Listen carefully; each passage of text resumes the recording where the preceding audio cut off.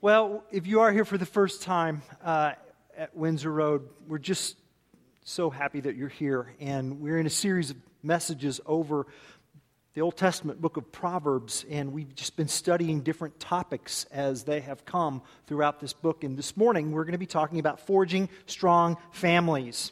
And so for our scripture reading, I'm going to be sharing selected passages from Proverbs that deal with forging strong families. And I would just ask that you turn your attention toward the screen as I read these verses.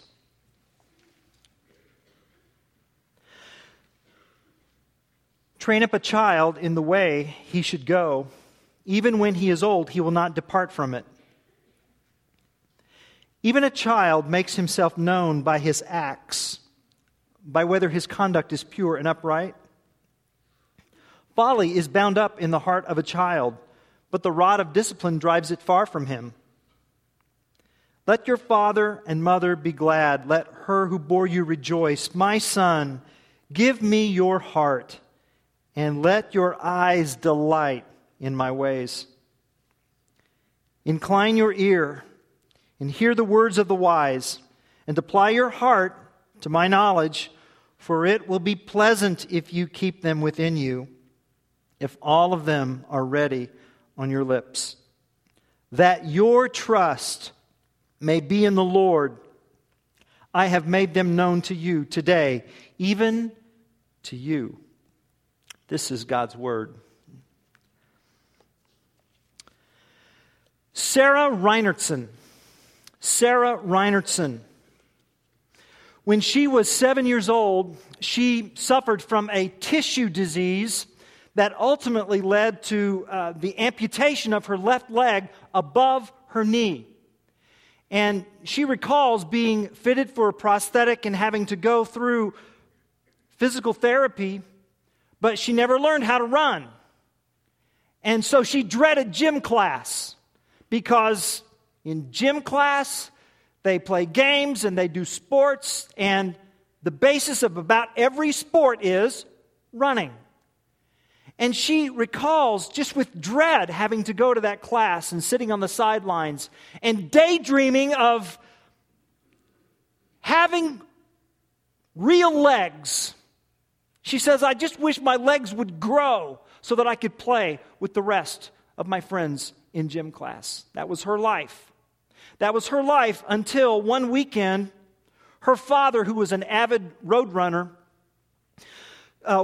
participated in a 10K race, and he dragged Sarah and her brother to this race because he had heard that there was a runner there who was an amputee who was going to participate in the race.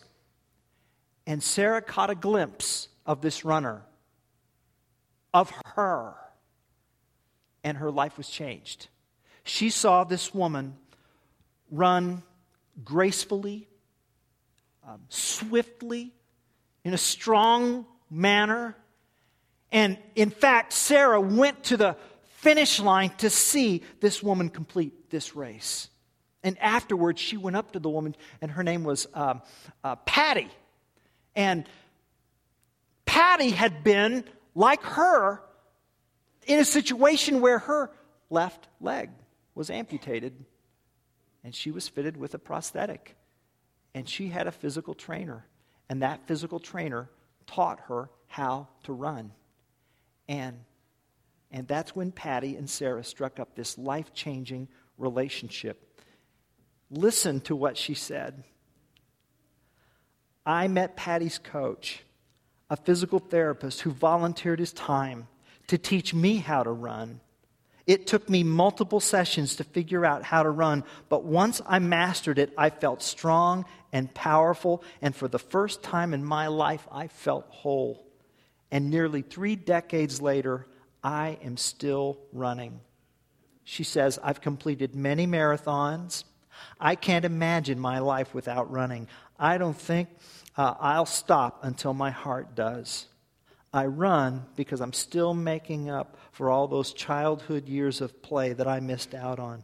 I run because I want to use the body that I was given, whatever its imperfections. I run to stay off the sidelines. I run to be in the race. Quite simply, she says, I run because I can. Sarah Reinertsen.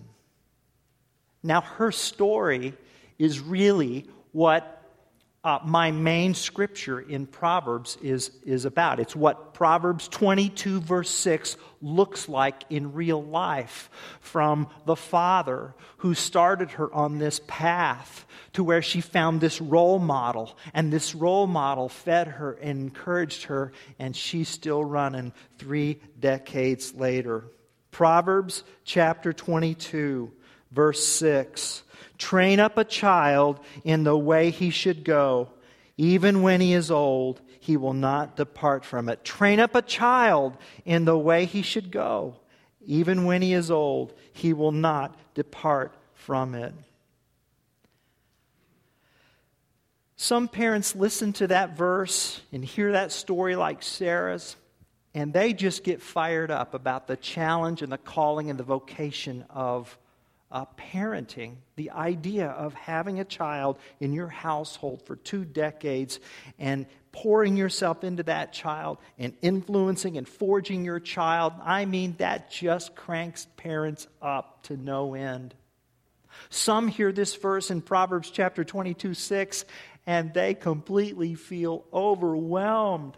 How in the world am I going to be able to train up my child in the way he should go or in the way she should go, especially in the midst of this broken, fallen world, this world of disappointments, this world that splashes its ugliness not only on me but on my child, and just feelings of overwhelming come over. And then there are parents who read Proverbs chapter 22, verse 6, and they're immediately turned off. And we may have some parents here today, and their story goes something like this. Pastor, don't talk to me about 22:6. I brought my kid to church. I took my kid to Sunday school class. I paid for church camp. We went to the Dominican Republic together. And it just took 1 semester at a Big Ten university to make them forget God. So don't preach at me. I don't want to hear it. There's a lot of hurt and anger. A lot of hurt and anger. But it's right here, though. What are we going to do with Proverbs 22:6? Train up a child in the way he should go, and when he is old, he will not depart from it. Well, before we get to 22:6, I think we need to first talk about the word proverb. Proverb. Notice it says Proverbs 22:6, not Promises 22:6. These proverbs that we've been reading here over the course of this series, they're not ironclad guarantees. They were never written to communicate such. They're not bulletproof promises. What is a proverb? A proverb is a generally accepted truth about how life usually works in the world. That's what a proverb is. And so, for instance, if we take another proverb like Proverbs 10:4, a slack hand causes poverty, but the hand of the diligent makes rich. Is that a promise or a proverb? Well, it's a proverb. It is. Generally speaking, lazy people come to poverty. They just no work, no eat. That's a slack hand causes poverty. But there are exceptions.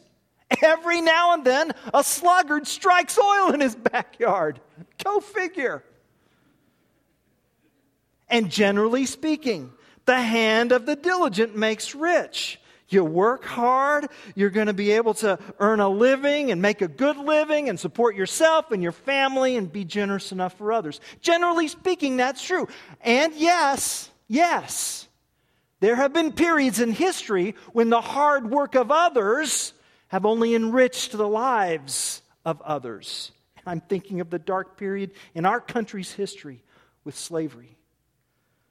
But this doesn't negate the truth of this proverb, the principle. Generally speaking, in Proverbs 22:6, parents who take the time and are conscientious and pay attention to putting their children on the path to wisdom, generally speaking, those children are going to have wisdom all their life. And generally speaking, parents who go AWOL on teaching their child wisdom, their children aren't going to find it, you see. So we need to remember that these are proverbs. These are proverbs. And I hope that you would just breathe some sense of sigh of relief, because you've been beating yourself up over your children. And the fact of the matter is, our children have minds of their own. And if you're going to believe Proverbs 22:6, you also need to believe the verse that we read earlier in Proverbs chapter 20, verse 11. Even a child makes himself known by his acts, by whether his conduct is pure and upright. So Proverbs. Proverb, a generally accepted truth about how life usually works in God's world. Now let's talk about 22:6. Especially that phrase, train up a child in the way he should go. In the way he should go. What does that mean, the way he should go? Well, in the study this past week, I found several layers to this phrase, the way he should go. And I want to talk about 3 of those layers this morning. The way he should go deals with delighting your child in their God-given design. Delighting your child in their God-given design. Secondly, it deals with directing your child in the way of wisdom. Directing your child in the way of wisdom. And then thirdly, dedicating your child to his or her eternal destiny. The way he should go deals with delighting, directing, and dedicating. So let's talk about these 3 truths as we examine this proverb, beginning with delight. The way he should go means to delight in your child's God-given design. Now, one of the English translations over Proverbs 22:6 comes by way of the Amplified Bible. And this is how the Amplified Bible translates 22:6. It's up on the screen. Train up a child in the way he should go, and in keeping with his individual gift or bent, and when he is old, he will not depart from it. So that translation, or that version, that English version of 22:6, really talks about delighting in your child's God-given design. So according to this truth, your child has a way. His way. Her way. His mannerisms. Her temperament. God has granted your child a God-given shape, skills, personality. Your child is not a lump of clay, and mom and dad, you're not the potter. Your child is not a blank slate, and mom and dad, you're not the painter. Your child is born with a set of characteristics, a way. And it is the parent's role to discover and then delight in your child's unique gifts and abilities, all with the understanding that our kids are different. They're different. And I think this explains something that mystifies us as parents. And you've seen it, and so have I. And it goes something like this. A family has 3 children in their home, and mom and dad knock themselves out to treat each of those children the same. They grow up in the same house, live under the same roof, they eat the same food, they go to the same school, worship at the same church. Mom and dad are very careful to be equal and the same regarding birthday gifts and Christmas gifts. They want to treat each child consistently. And what happens? 2 of the 3 children flourish. 2 of them thrive. 2 are able to go to school and excel and support themselves and marry. But one child causes a heartache from day one. One child turns a family upside down and inside out. One child pushes every boundary and every limit. One child raises the stress level in the home more than all the other children combined. Life is hard. School is hard. Friends are hard. It's just hard. Parents are baffled. What did we do wrong? What did we do wrong? The flip side is equally baffling, right? 3 children grow up in a highly dysfunctional home. And dad works too hard and drinks too much. And mom is sullen and depressed all of the time. And those parents are destined to destroy those kids one at a time. And sure enough, for 2 of the children, it happens just as predicted. But one child survives.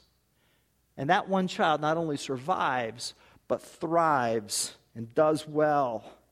And has this depth of character that just astounds everyone. How did you, who came from there, get to this? Well, this proverb tells us, right?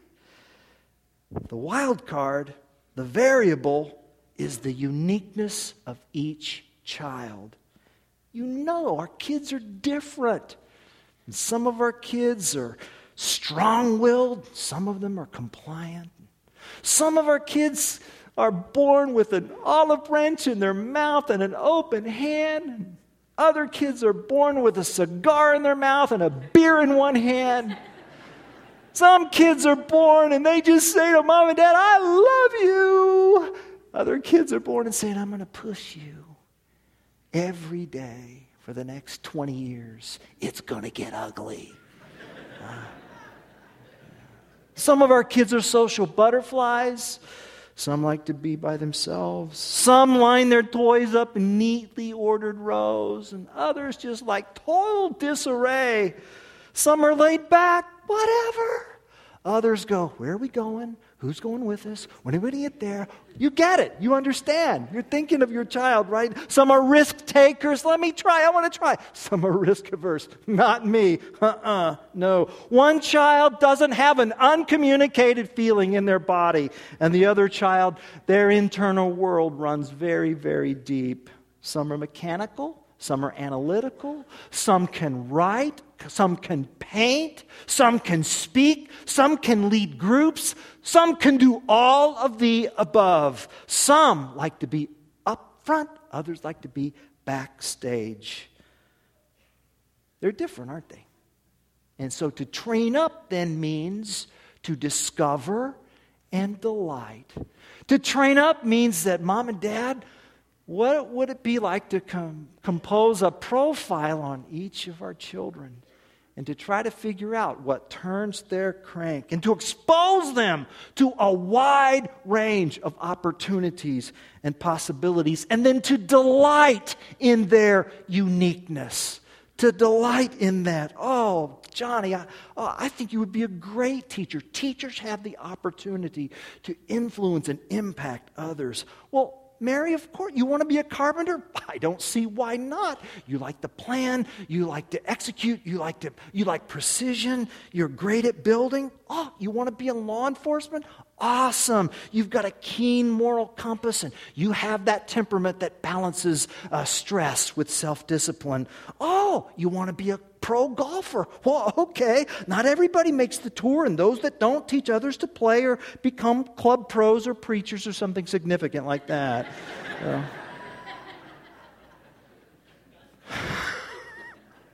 Delighting in your children is something that is within our reach. But here's the thing. Delighting in your child is easy if your child is like you.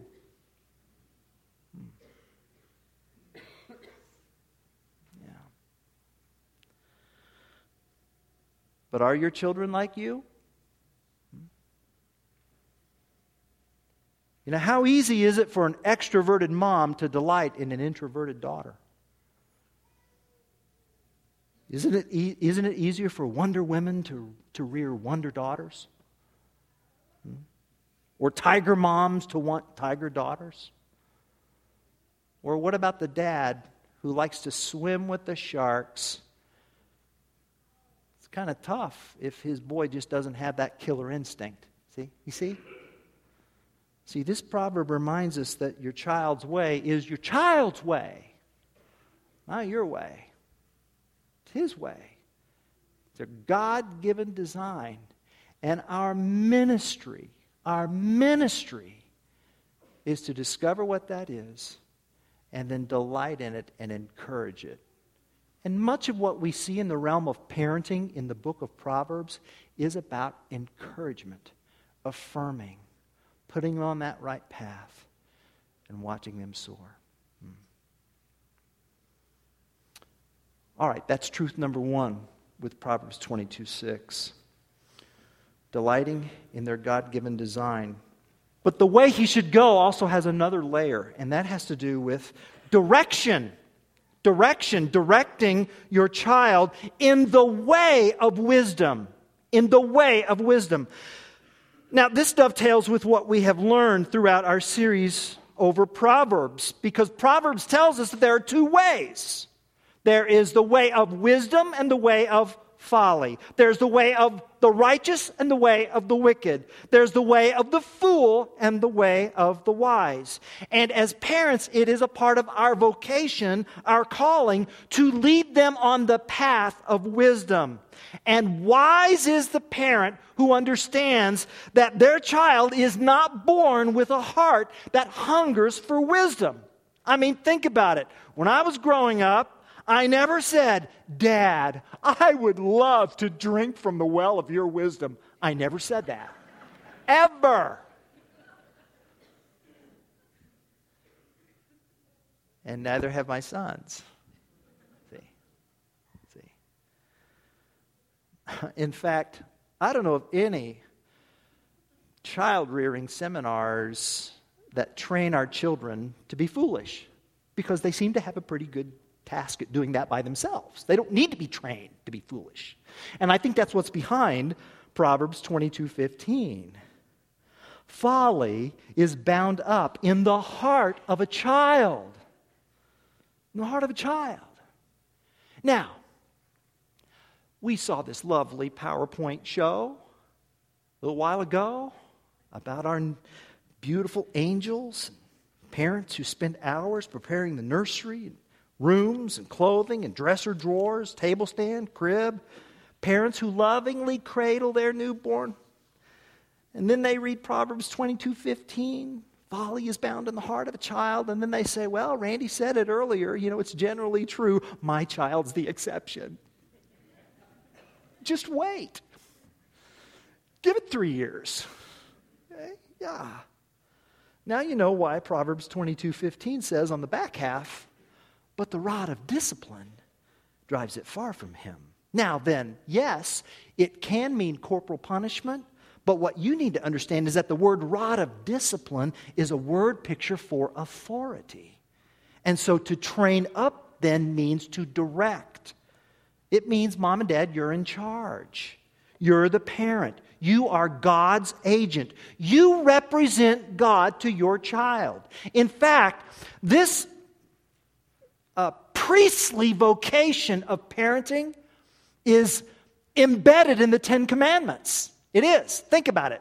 The first 4 commandments of the 10 Commandments deal with our relationship with God. The last 5 commandments are horizontal. They deal with our relationship with one another.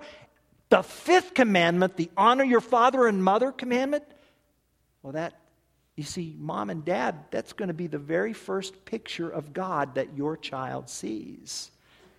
You're the go-between between your child and the God you worship.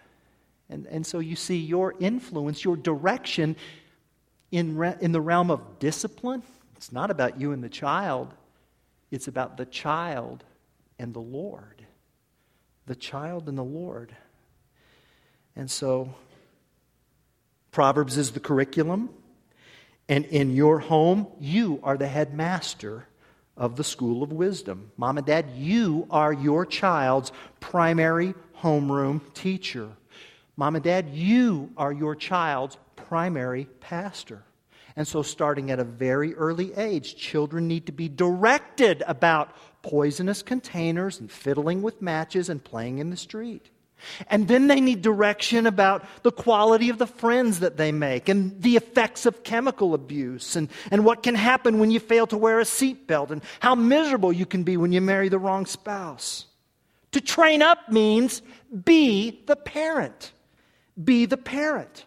And listen, if I don't take responsibility to direct my child in the way of wisdom, how am I going to expect them to follow the direction of other authority figures? And we liberty-loving Americans just don't like the A word, authority. But you know, even in the land of freedom, authority is a way of life. And if you don't believe that, just go try to blow through a school speed limit zone tomorrow. You'll see the authorities quickly. Children who fail to follow their parents often fail to follow their school teachers and their bosses and the police and the state. And here's the deal. If the state has to make my child follow directions, are they going to do it in a way that adds to or takes away their freedom? Isn't that why they put barbed wire fences around prisons? Furthermore, isn't it more costly when the state has to monitor the child's behavior? Someone's got to pay for the monitors. So there's a moral component to this verse. So much so that one commentator thought that this verse was a form of sarcasm, sounding like this. Well, go ahead. Train up a child in the way, he thinks he should go. Spoil them rotten while they're young. And when he is old, he will not depart from it. Ouch. But here's the deal. We don't just direct them so that they will make us look good as parents. We don't just put them on the right path so that people will see what great moms and dads we are. What did that verse in Proverbs say? We direct them, we guide them, we love them, we put them on the path, Proverbs chapter 22:19, that your trust may be in the Lord. I have made them known to you today, even to you. Why do we put them on the path to wisdom? Because we want them to love God. We want them to trust God. We want them to taste and see that the Lord is good. The way He should go. Delighting in their design, directing them toward the path of wisdom, and then dedicating them toward their eternal destiny. And to me, this is the most inspirational part of this proverb. Because you see, this verse was originally taught to squires, noble young men and women in the court of Israel. The nobility first heard these words. And so the parents would say, my son, this is who you are. This is your identity. Now then, here is what it looks like to live in light of who you are. Who you are. And for us, it means this. Paul says in Ephesians 1, God has blessed us in the heavenly realms with every spiritual blessing in Christ Jesus. The Apostle John said in Revelation chapter 1 that Jesus loves us and He has freed us from our sins by His blood, and He has made us a kingdom of priests. This church is a part of this royal kingdom of priesthood. That's who you are. Now, our calling is to live in light of who we are in Christ toward our destiny. My small group just completed an excellent book called Soul Keeping, and there's a quote in it. It's by Dallas Willard, who died last year. He was a philosophy professor at the University of Southern California, and this is what he wrote. You are an unceasing spiritual being with an eternal destiny in God's great universe. You're an unceasing spiritual being with an eternal destiny in God's great universe. And that's true for your child too. They're unceasing spiritual beings with an eternal destiny. And that changes everything. It changes everything. So God has called you to train your child to go to heaven. And that is the ultimate way he should go. And how do you help your child get there? Well, the word train up means to dedicate your child to Christ. There's more to life. There is more to life than the best school or the best job or the best traveling sports team. Do not raise your child for the American dream. There's a better dream. A better dream. The priesthood of the kingdom of men and women who have been bought by the blood of Jesus.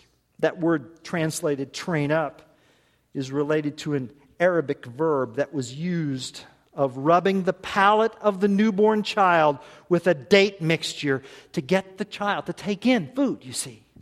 To accustom that child to taste and then to motivate that child to take it in. And so our calling is to influence our children to taste the Lord. And the best way they can taste the Lord is for them to see that in your life. Because our children, they detect hypocrisy and they also detect sincerity. And your statement of faith on paper means nothing if it doesn't show up in your life. So follow me as I follow Christ means read the gospel of my life and imitate it. Speak the truth as I speak the truth. Work hard as I work hard. Rest as I rest. Treat your mother as I treat your mother. Only a truth lived is a truth believed. And if you want your child to be passionate for Christ, they've got to see that passion in you.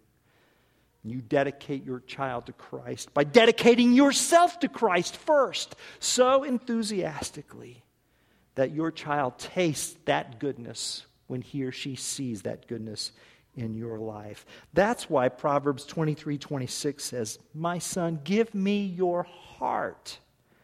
Give me your heart, and let your eyes delight in my ways."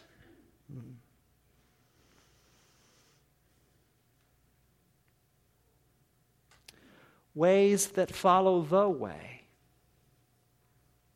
Delight in the true King, the King who left his throne of splendor to repair the brokenness of this world. The King who put on human flesh. The King who lived as a peasant rabbi. The King who spoke as no one spoke and lived as no one lived. The King who, to secure our inheritance, suffered our punishment for our folly that would have surely separated us from our destiny, the destiny that he has put out for us. And he did all of this by grace, and we respond by faith. By grace through faith, we've been delivered from one kingdom, the kingdom of folly, into the kingdom of wisdom, righteousness, and love. And so we look at our children and we say, "Son, daughter, this is who you are. This is who we are. We are a family of destiny. You're my son. And more important than that, you are my son. You are my daughter of our Heavenly Father. And you can't do anything to make God love you more. You can only trust what his Son, our King, our Savior, Jesus Christ, did for us. And when he is old, he will not depart from it." Let's pray.